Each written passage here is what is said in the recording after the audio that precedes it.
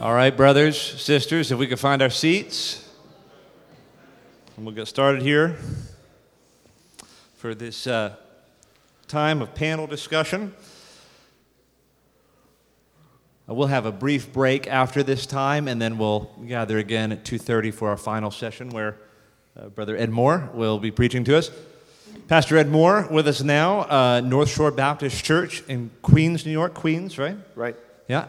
1992, brother, is when you were called there? 1992? 92, right. Okay. 28, yeah. Very good. And you've already met Pastor Aaron, a pastor of the Mount Vernon Baptist Church in Atlanta, Georgia. Brothers, I'd like to open this time with a word of prayer, and then we'll dive into some of these questions. Our Father in heaven, thank you for the time we've been able to spend together so far. We pray that this time now would be edifying and encouraging and helpful. Thank you for the grace of these brothers to come and to not only minister the word of God to us, but to sit for this time of Q&A. And we pray that you would make it in your own way to be fruitful for each one who's gathered here. We pray in Jesus' name, amen. So brothers, let's start with this. COVID-19, it's been a trying year. How are your churches doing overall in light of the pandemic? What have been some of the greatest challenges? And what would you brothers say would be things the Lord is teaching you personally as a pastor, ways he might be sanctifying your churches during the season? Aaron, can we start with you, brother? I'm thankful right now I'm thankful to be in the South and to be in Georgia because the government has been very accommodating to churches. So we seek to disobey the government where we must, but obey where we can. And we can easily sort of heed their request that we social distance and that we wear masks. The congregation has, by and large, received those recommendations, and so we are able to meet every Sunday morning. We do have kind of overflow seating, but we can space out. So it's been we feel very much for churches in other parts of the country where it is much more difficult, like what Ed is experiencing, I believe, in New York City. Aaron, your church membership of 300, 400? 400. And you are in a building sort of like our church that is larger than your congregation. Right. Yeah. So we're able to gather in 2 rooms with social distancing and have 75% of the church there. Ed, how is North Shore Baptist Church? What have been the greatest challenges? What are lessons you are learning as a pastor during this season? Yeah, so the answer is I don't know how we're doing. I could sort of like Aaron's, did God have to be gracious? No and yes. So on the surface, it has been excessively miserable. I think everybody understands the reasons why it was miserable, but what this has done is it has unearthed other problems, weaknesses, frailties, sins in the church, which I think were probably there all along, but we just didn't know that they were there until all of these things happened. I think we were operating with a good deal of arrogance prior to it. People would visit our church and they would talk about, what a good church you have, or this looks so good. But then when everything started to happen, who we really are came to the surface. And it's been, in all ways, miserable. Not just COVID, not just George Floyd, not just Biden, Trump, not just the mask wars, but there's been a lot of other things that have happened in addition that have really divided our church, and a lot of weaknesses have been exposed. But I think that that's been good, because what we previously had, which we only thought we had, we realize now that we do not have, we have been able to address, and it has caused us to be more intentional with our discipleship, and it has caused us to really take sin more seriously and to rejoice in fellowship and righteousness more vigorously. Surface, it's been rotten. I'd rather have 12 root canals than to go through this year again. But overall, I think that the answer is it has been good. It has been very good for my marriage, because I was, as you were talking today, and wasn't that masterful what he did in that last hour? That was superb. But just being so busy all the time and realizing now that all of this has happened, that I think a lot of the things that I was busying myself with were really comparatively inconsequential, things that I didn't have to be doing, forced to slow down, and then when forced to slow down, spending time now over the last several months with my wife, and I realize I wasted many precious years being busy. I wish that life, I don't want life to go back to what it previously was. I'm enjoying being crippled, so to speak, with activity, so that I can spend time with my wife, and that's been a lot better. Aaron, how many years in pastoral ministry? Well, I first went on church staff at a church in 1996, but I've been at Mount Vernon since 2008. So in my present role for 12 and a half years, but in ministry for over 20. Okay. And Ed, how many for you? 36. So I imagine over those years, you men both have had the privilege of serving in churches where you serve among a plurality of elders. I don't know if that's always been the case, but it is the case now in your churches. And probably like many of the brothers here who serve among a plurality, there have been lots of things to disagree on in 2020. And many pastors are seeking to work together to develop unity among their eldership on a variety of issues.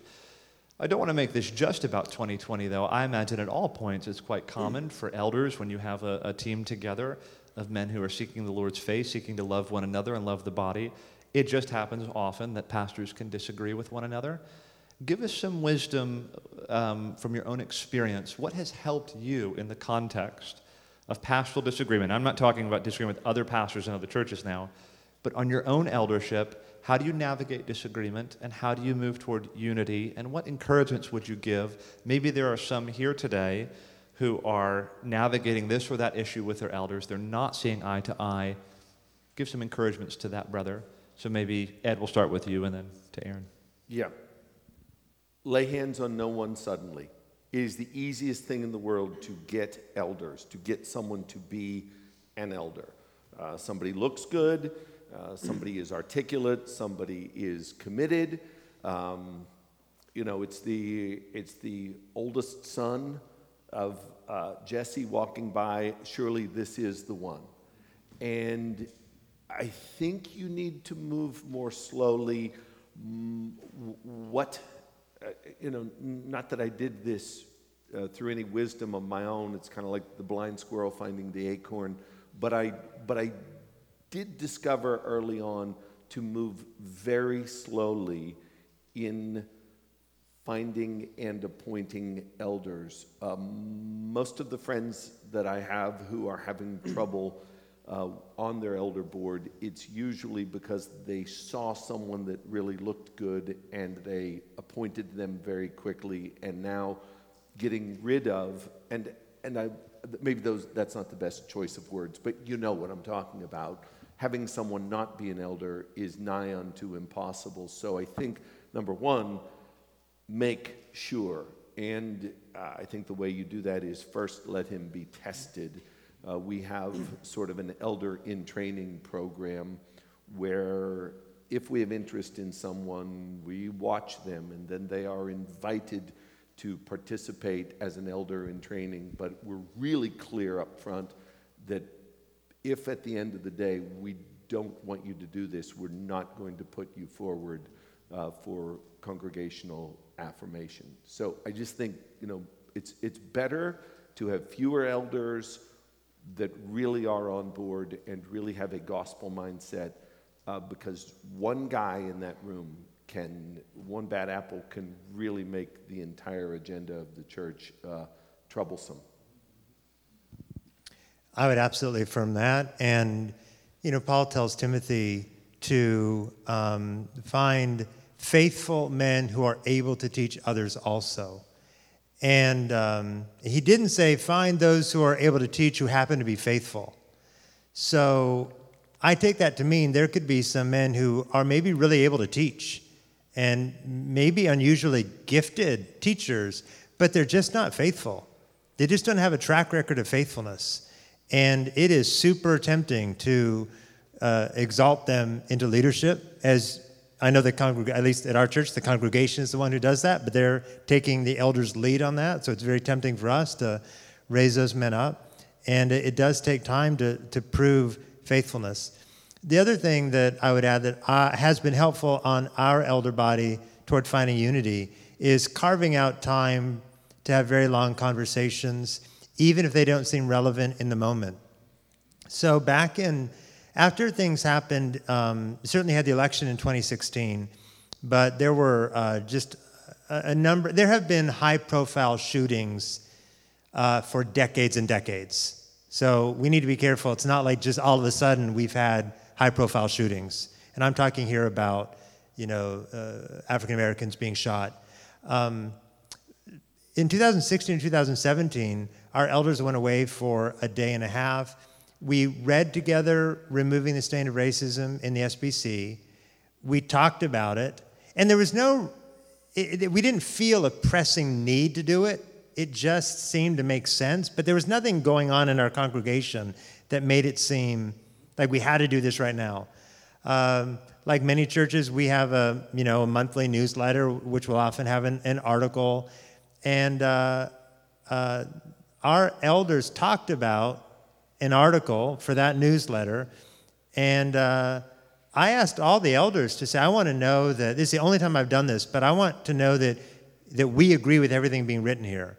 Well, that work, which didn't seem urgent years ago, proved very helpful in 2020 when we had Ahmaud Arbery and Breonna Taylor and George Floyd. We had spent time figuring out where we agreed and how we wanted to communicate. It didn't solve everything. More nuanced questions about what exactly systemic, racism is or is not have come up since then. We could say the same thing about the doctrines of grace. Years ago, we went away and had a retreat and worked through them and talked about them. And, one elder at the time said, I'm not sure that's exactly what I am, but I know this isn't bad. And that may seem like damning with faint praise, but that was a big deal for us at the time. We could say the same thing about whether or not, we've not landed on whether or not churches should have deaconesses, but we talk about it and we pray about it and we go to the Bible. And we're trying to develop a culture where we want to argue from the Bible and not from our experience and not from tradition. We don't want to be blind to tradition. I loved your talk. I love history. But these elders need to be men of the book. And that's been helpful. And I think the more we love one another, the more we are shepherds together, we're able to disagree with one another in a way that's godly. And now more than ever, the world needs to see Christians disagreeing well together. And if elders can't disagree well with one another, we've got a huge problem. One of the most helpful things, I'm only 3 or 4 years into pastoral ministry here, and so definitely the rookie up here. One of the most helpful things. That's nuts. That's just crazy. Yeah. That you are as gifted and that's as enough of that. As you are being in this for I'm paying three for that years. microphone, Mr. Moore. Okay. No, seriously. Yeah. Like sinful jealousy right now. Yeah. One of the most helpful pieces of advice I got upon entering pastoral ministry was... Is this advice from this century or from what century? Just to give us some bearings with you. Like from John Owen or Mark Dever? Where was this from? Fred Flintstone. We're going way back. This was advice from Robert Fisher, who opened our day in prayer. And I've heard Mark Dever say a similar thing, that you don't be afraid of disagreement on the eldership. What you want is productive disagreement. And that was really helpful to me because when we first moved to a plurality of elders, it was always our plan and vision to have a plural eldership. Just naturally, pastors are opinionated, pastors are responsible for such significant things. There's all sorts of things to disagree on. Disagreement in and of itself is not a bad thing. You want productive disagreement. You want movement toward one another. You want to really talk through issues, and that's what I hear you saying there, Aaron, at the end of your question. Yeah, and elders, at least on our elder body, brothers don't like disagreeing. I mean, they don't want to disagree. They don't want there to be conflict. But I, as one elder, I want them to feel the freedom to disagree. And they need to know that, they're loved and that their disagreement isn't going to make me not want to hang out with them. And I think when they see that, it helps them disagree helpfully and well. And I need to be not defensive when people don't go with me. That's my temptation. I mean, I think I'm right, and I know I'm not, but if I don't get my own way and I get all huffy about it, that's really setting a bad tone. Yeah, you want to shepherd in the fruit of the Spirit, right? It's a great idea. Yeah. So, Aaron, you wrote a book, Character Matters, Shepherding the Fruit of the Spirit. Why did you write this book? All of our attendees should have a copy. If you don't, find me and you'll get one. Character Matters, Shepherding the Fruit of the Spirit. Why did you write this book? And what would you hope that it would accomplish under the blessing of God? I wrote the book because I think that a segment of evangelicalism that is highly theological, good theologically, good ecclesiologically, can be tempted to think that if I have all my church ducks in a row, everything's probably going to be okay. And it's not that anybody says that. I haven't heard any Christian leaders say that. But I think in the past I've been tempted to assume that if someone has fallen into sin, it must be because their theology is bad. And that's a dumb thing to think, but maybe it made me feel good about my theology. So that's one reason. I think that those with a high view of God, big God theology, I think we can all be tempted to neglect our soul, but I'm talking to people with a big God theology. Secondly, I'm concerned that Christians and pastors can have on the tip of their mind 2 or 3 areas, patterns of sin that they know they need to watch out for. So I remember for years and years and years when I would be praying for myself, I would think about pride, I'd think about lust, I'd think about laziness, and that just became the tape that I just kept replaying in my prayer life. Never would I have thought that I struggled with gentleness. And so when that became clear to me through the ministry of another brother, it made me realize, wow, I've been a Christian a long time, I'm in leadership, people are following me, but here is a serious deficiency, sin pattern in my life that I would not have been aware of had a brother not pointed it out to me. And that led me on the journey of self-examination, which seems super obvious. We don't need a book for it. Just read Galatians 5. But meditating on those things can help you find blind spots in your ministry. Well said. Ed, you have been involved under the sovereignty of God in planting a number of churches in New York. Can you tell us how that work began, that ministry of church planting, what moved your church to begin planting churches? Maybe lessons learned along the way. And do you think that every healthy church should give some thought to the ministry of church planting? Answer to the second question is no, they should not give thought to it. They should do it. First question, it's kind of subjective. I think my wife's parents live in Georgia, at the time they lived in North Georgia, and I was flying from New York to Georgia, and as the plane was taking off from LaGuardia Airport, and I was flying over New York City, and I was looking down at the sea of houses, apartment buildings. I just looked at, and you see the streets, they're all straight, they're all lined up symmetrically. And I just asked myself as I was flying out, if I lived right there, where would I go to church? And, we're 8 million people, or now I think 8.5 million people in the 5 boroughs. And I know that there are a lot of good churches, but there are not enough good churches. So the thought came to mind, I really would like to do maybe a little bit of something to maybe get a church in that neighborhood so that if someone lives there, they wouldn't have to travel so far to go to a good church. That's the one subjective thing. The other subjective thing is we have a very small building, a very small, whatever you want to call it, sanctuary or worship center. And through God's kindness, when we filled up, this would have been back in 2000, we didn't really think about knocking out a wall or making it bigger or buying a bigger building. We just said, okay, we're full. And not only that, but I think we had plenty of people. Like, I can't take care of the people that I have right now. I don't necessarily want more. I want to just get rid of some. I said, let's send some people out and make space and go to one of these neighborhoods that are nearby and send someone to plant a church there. And we failed a lot with it. You've planted how many churches? I don't know. I'm not sure how to answer that question. If you want to count all the funerals we've had for churches that we tried to plant that didn't make it, I think that there are 5 in existence now, and I think we've buried a couple. Okay. Yeah. Started and then it didn't get off the ground.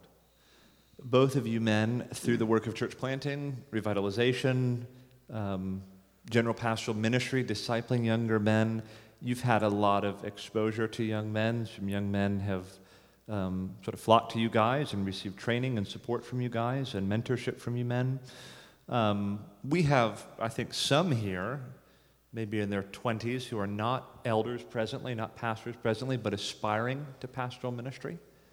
And many of us will be in the place of providing counsel and advice to young men pursuing the ministry. So imagine with me, you have a young man, he's 24, 25, he's pursuing his seminary degree, he's got a job, he's married, he's part of your church.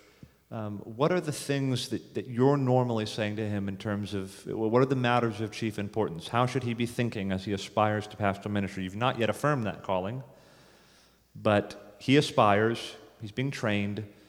What are the things you normally say to that young man? What's the most important advice you give to a young man like that as he thinks toward and contemplates a pastoral call? Nothing per se, but everything as providence brings it. So the best thing to do is to take him with you everywhere you go and allow life to dictate what you say to him. You take him on hospital visits, okay? Here's a situation where the husband is not saved, but the wife is. We're going to go into this situation. He's going to watch me make the hospital visit, and then after we have made it, I'm going to say, always make sure that you do this and make sure that you never do that. You run into a church discipline situation. That young man is sitting in the room while the elders are discussing things.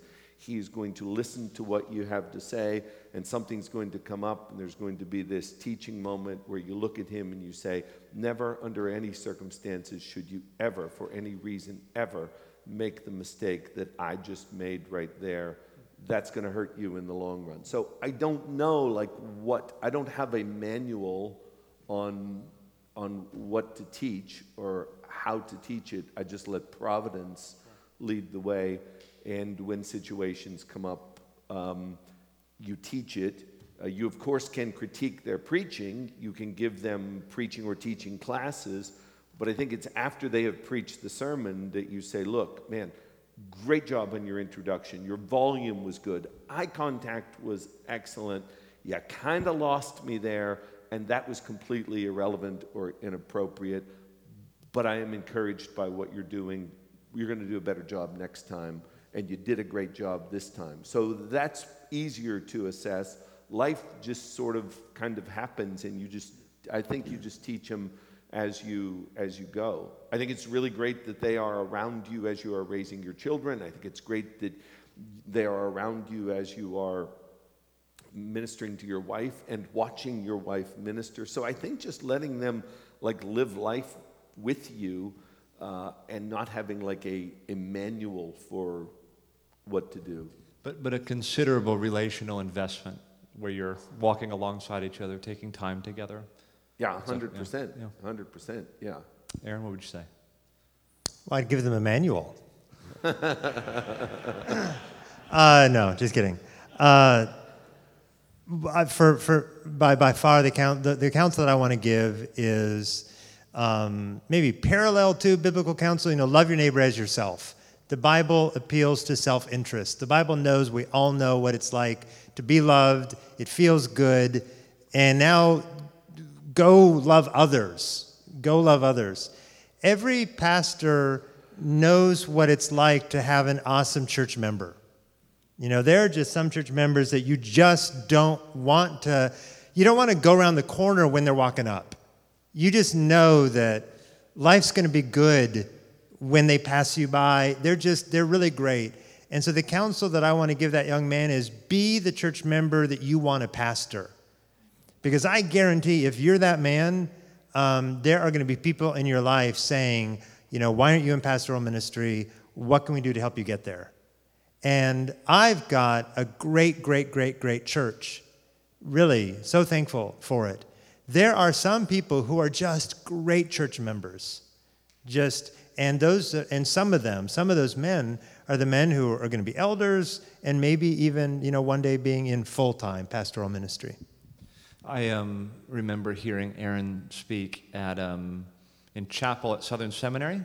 I was watching online. You were speaking there, and Aaron said, encouraging these would-be pastors, be the church member now you want to pastor 10 years from now. And I thought that was really good advice. That was helpful to me. We've repeated that to our guys here to focus on being a churchman and letting that be the avenue through which you pursue pastor ministry. You men are, you have occasion like this to speak in conference settings, to be part of pastors' fellowships. Ed, you spoke it together for the gospel, albeit not with a live audience, with a video. I think they did the COVID thing. As you interact with younger men, I'm thinking 20s, 30s, and you get exposure to the rising generation of pastors, I'd be interested to hear what encourages you most. And I'm thinking largely, let's just say, in our circles. And by that I mean conservative evangelical circles, reformed or reformed-friendly circles. What encourages you about the rising generation of pastors? And then what would discourage you? And maybe what exhortations would you give to young men in light of those discouragements? So encouragements, discouragements, exhortations. I think guys today are a lot smarter than me and us. I think they're a lot better educated. I think that the seminaries are better today than they were when maybe 40 years ago, at least in terms of conservative evangelical thought, whereas a generation ago you were having to weed through perhaps a lot of liberalism in some of the Southern Baptist seminaries. So I think the seminaries are a lot better. I think the guys are a lot smarter. I think that there's a better emphasis now in transparency and in accountability than there might have been a generation ago. I think that there has been a lot of good that has been done for the church with respect to biblical counseling, which was not as accessible a generation ago, thanks to the influence of Jay Adams and those who followed after him. I think that the church is bettered by that. I'm kind of, if I would say that there's one negative, I'm kind of bothered by the fact that guys can't throw a sermon together as quickly as they used to. So just so you guys know, the norm used to be you were a pastor of a church, you did not have an assistant, and you preached every Sunday morning, and you preached every Sunday night, and in many cases you preached every Wednesday night, and nobody ever balked at it. So if you ask someone, can you come and preach for me, or can you preach? Yeah, certainly I can do it. Now you talk to a lot of these young guys and you say, okay, On January 12th, I'm going to ask you if you could take that Sunday morning. Oh, I don't know, man. January 12th. I got a lot going on. I think that there's a wimpiness associated with preachers now where I just don't think guys are as eager to grab a pulpit or to get after it. Or, I don't mean to be the guy that... Get off my lawn! Right. I don't mean to be that guy. But I think that... I think that people are maybe a little bit more high maintenance now, whereas when I was in seminary, there were a lot of guys that were just looking for any opportunity that they could to preach. There's a homeless shelter, there is a nursing home, there is a prison, and guys were just like, I don't care what they pay me, I'll pay them to go. I want opportunities to preach. There's a pastor that got sick and he needs someone to fill in this week. Guys were all over that. I think now... Ed, you've used that word pulpit a couple of times. What is that? Yeah, I just don't think guys are as ready to preach as they used to be. I don't think they can get it together as quick as they did back in the day. But overall, I'm more optimistic for the future than I am for what was in the past. When I first went into the ministry, we were not allowed to admit that we were Calvinists. You had to be a closet Calvinist. All doors were closed to you if you admitted that. I think that it's more acceptable now, at least.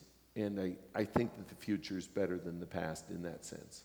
So any closet Calvinists here, if you would like to come out of the closet in your church, you have permission from Pastor Ed.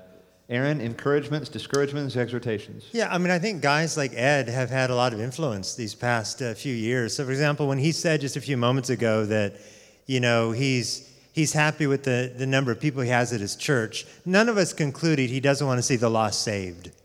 None of us concluded he's just lazy and doesn't want to pastor X number of people. We understand that he has a missional heart, but recognizes that getting churches throughout New York State is a good thing, and him gathering them all in his building, which I guess is impossible, is not the best thing.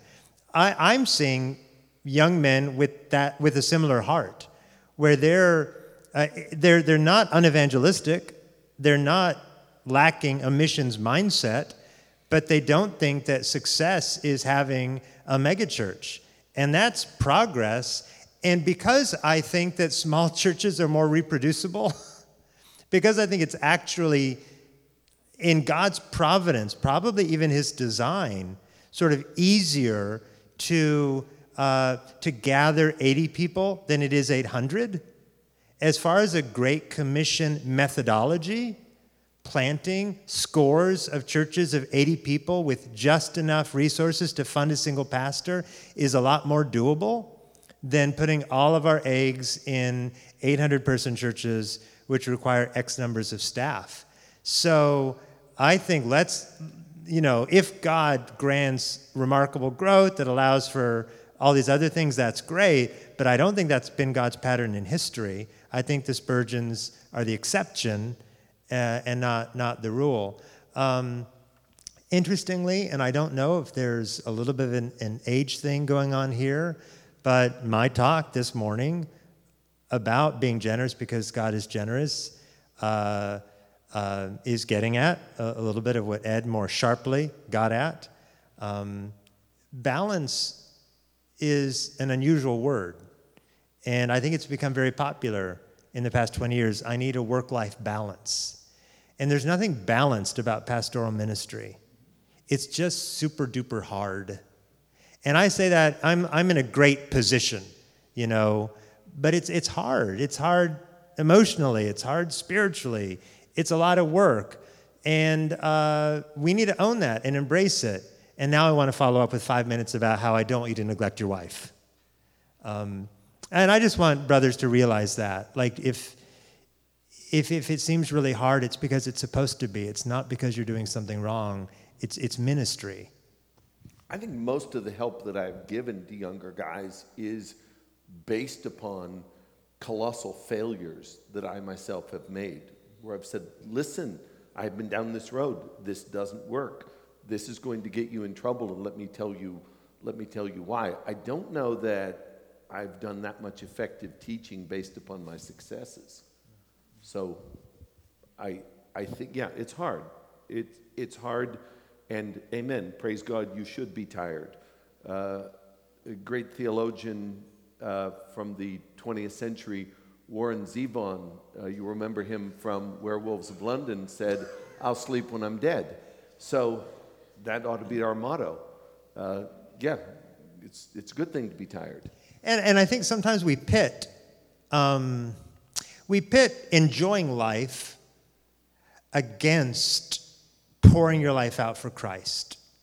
And having been working through Ecclesiastes for the first time in my life, I'm struck how the preacher again and again and again exhorts his audience, his gathering, to enjoy life. Enjoy the wife whom you love. Enjoy good food. Enjoy good drink. That should be there. So while you're pouring your life out for Christ. And so it's not like work hard, don't have any fun, you can have fun in heaven. Like life is really great. Like even in the hard moments, friends, family, lovely church members, enjoy all that. It's not mutually exclusive with the hard work of ministry. Did the Puritans enjoy life? Yeah. All of life to the glory of God, yeah. I'm just tickled that we have quoted Warren Zevon and Leslie Gore and haven't quoted Spurgeon once today. So maybe that'll be remedied in the last session. Leland Ryken has an interesting book on the Puritans and leisure. Can't remember the title, Enjoying Leisure or something. But I thought it was interesting because people think, a Puritan was someone who was afraid that someone somewhere was having a good time. And no, they knew how to have fun. Yeah. I think that's right. It's my party, and I'll pray if I want to. Nobody knows that song. Brothers, neither of you are old men. Aaron, you're late 40s? I'm 48. 48. Ed, you're 68, 69? 59. I think that Ed looks like he's 50. I was shocked to hear he's 59. It's the hairpiece. Yeah. Neither of you brothers are at the very end of your ministry. In some ways, you're in your prime. And I'm interested to know, have you guys given any thought in your churches to a succession plan about who the next guy will be? And then what advice would you give to brothers here? At what point do you begin to think about that? Should you give much thought to that? How have you guys thought about that in your own ministries, in your own churches? There's a young man in our church, and I've set my sights on him. I've told him as much as I would like him to be the pastor after I leave. He's 10. And I said to him, I said, Christian, what would you need to do in order to be the pastor of our church? I like the way you think. I like the way you... The 10-year-old? Yes. I said, what would you have to do? He said, first I would have to get saved.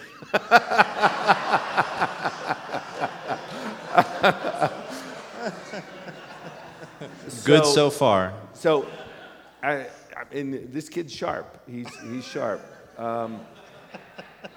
Remember the name Christian Kill, K-I-L. In all seriousness, I think about that all the time. And what causes me to think about that, sort of like as it goes in Ecclesiastes, the guy says, the preacher says, I'm doing all of these things, but who knows who's coming after me if he will be a fool. And how many times have you seen it where a guy has had a thriving ministry, or at least he has had a faithful ministry, and for many years he has poured himself into a church, and the new guy comes along who has a philosophical difference and maybe a theological difference and certainly a practical difference, and comes in and hits the beehive with the baseball bat, and everything that this guy labored to do has very quickly disappeared. And I think that the conventional wisdom has always been serve your time and then leave and let the people who are going to be there make the decision as to who is going to come next. I don't want to do that. And if you've been somewhere for a long time, or if you've had somewhat of a fruitful ministry or somewhat of an effective ministry, the reason that you don't want to do that is because your people are completely out of practice in finding someone. They have not had to do that for a very long time. They don't necessarily know what they're looking for.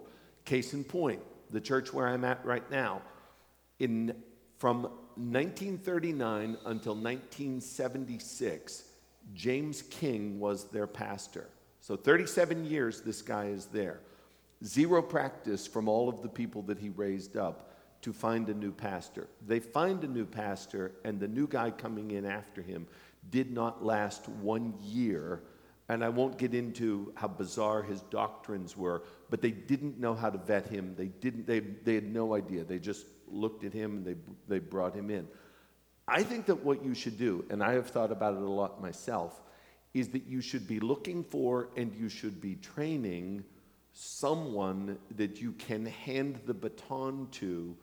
They're not going to be you, and you shouldn't insist that they be you, but you should at least have someone that is going to have the same foundation that you have, the same way of thinking, so that you can hand the baton to them, and then you can fade out, and then they seamlessly take over. That would be my preference. Whether God in His providence will allow for that, I don't know, but I think that you should consider that. Aaron, your thoughts? I would just add, I would agree with all that and add that it's such a blessing to have a plurality of elders, to have men who, if I die, I think they would be on the lookout for a pastor better than me. And that doesn't take away responsibility that I have to be thinking about a succession. I have not thought about that. A great thing to think about. But I do trust the elder body that I'm pleased to serve with right now. So a final question before we break and prepare for our third session. Help us think through disillusionment in the ministry. So it seems to me, from the standpoint of history at least, many men get toward the end of their ministry and wrestle with disillusionment. John Owen wrestled with disillusionment. I didn't tell the rest of his story, but by 1662, he's among the group of pastors who are ejected from their pulpits. He goes into obscurity again. At the end of his life, he's preaching to house churches of 30 or so folks. He doesn't die in the spotlight or anything like that. And the Puritan theology he so treasured is not valued in England, when he dies in 1683. Charles Spurgeon wrestled with disillusionment in the context of the downgrade controversy at the end of his life. Many young men who forsook him. Pastors have a front row to so many things that are discouraging. They see people in the church dividing. They see strife. They see churches that actually do split and divide. They see things going on in the wider evangelical world and the way men of some public profile divide from one another. There's all sorts of things that can contribute to pastors feeling very disillusioned, especially if they have a lot of years on the odometer, okay? How do you men wrestle successfully with disillusionment? What words of encouragement? It's possible there are brothers here who are wrestling with this very thing and struggling with disillusionment in their own ministries and the wider church world. What encouragements would you give to such men, and how do you guard your own heart as you wrestle through those things that would tempt you to be disillusioned? I mean, Jesus dies, and he's got John standing there sort of at a distance. Everybody else is gone. They come back together, and when they come back together, what do they have, 12 or maybe 70? And so he ascends back to heaven. You would say, well, this wasn't a terribly successful thing that he accomplished right here. I think we need to understand that what we are doing is assembly line work. How many shooting stars have you guys seen? People who have come up. They've gotten a lot of notoriety. They've gotten a large following very fast. They've been very effective and very articulate, but then before you know it, for one reason or another, they're no longer in the ministry, or something happens to them, or something happens to their ministry, and then they are quickly forgotten. I think that we need to understand that, barring the second coming of Christ, this is just all assembly line work, and who knows what we are doing and what is going to be the effectiveness of it down the line. These shooting stars that I am talking about, that I've seen and that you've seen in evangelicalism, maybe not that much has come from it, but I think about maybe the little town where I was raised in Pennsylvania, where the people were very simple and very godly and very prayerful, and maybe they were building a foundation of something which in the long run would be more effective for the kingdom of God generations down the road than any perceived effectiveness that we have. I don't think that our effectiveness is going to be measured in our lifetime. Paul gets to the end of his life. He's writing to Timothy, and he says, "I've only got Luke with me. Everybody else has abandoned me, and I hope you get here quickly." If the greatest Christian who ever lived comes to the end of his life, and he's in a prison cell, and he's only got one person with him, is it really our birthright that we are going to be able to march out with some kind of a parade, and that there's going to be some triumphal exit for us? I mean, that was never promised. That was never promised to you. I think the key is that you be faithful, you trust the Lord, and in time, and when I say in time, I mean after you are dust, what you have done, I think that's when when the fruit of that will be seen.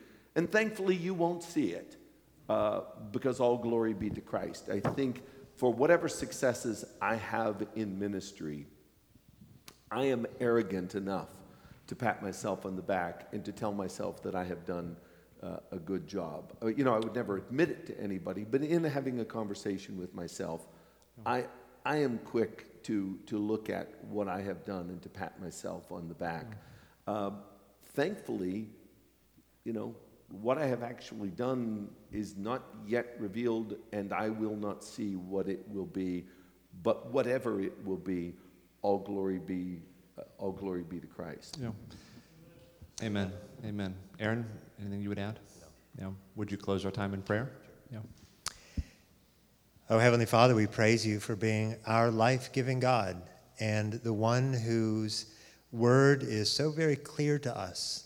We thank you for the many exhortations we find in Scripture to compare the kingdom of God to a mustard seed, to rejoice in weakness, to preach a crucified Savior, to die before we can live, to carry our cross and follow Christ. Lord, your word is so counterintuitive, and we pray that the pastors in this room, on this platform, the church leaders in this room, all the Christians in this room who are praying for and longing for fruitful, faithful ministry, Father, we ask that we would all understand, not merely with our heads, but with our hearts, the radical nature of Christian ministry. The apparent foolishness of saying virtually the same thing week after week after week, but trusting that because it's from your word, it's the right thing to say.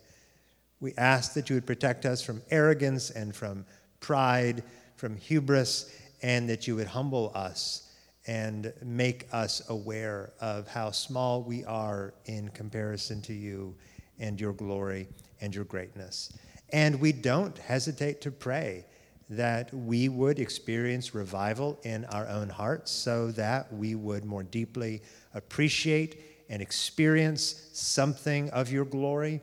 And we don't hesitate to pray that many, many, many people would come to saving faith through the preaching and evangelistic witness of the churches we are so privileged to be a part of. We ask that we would put to death laziness, that we would put to death any shame of the gospel that keeps us from being as bold in our proclamation and our personal evangelism as we ought to be. And as we await the return of the Messiah, we do pray in this very difficult, very fallen world, come, Lord Jesus, come quickly. Amen. In Jesus' name we pray. Amen. Men will gather back in here for our final session at 2:20.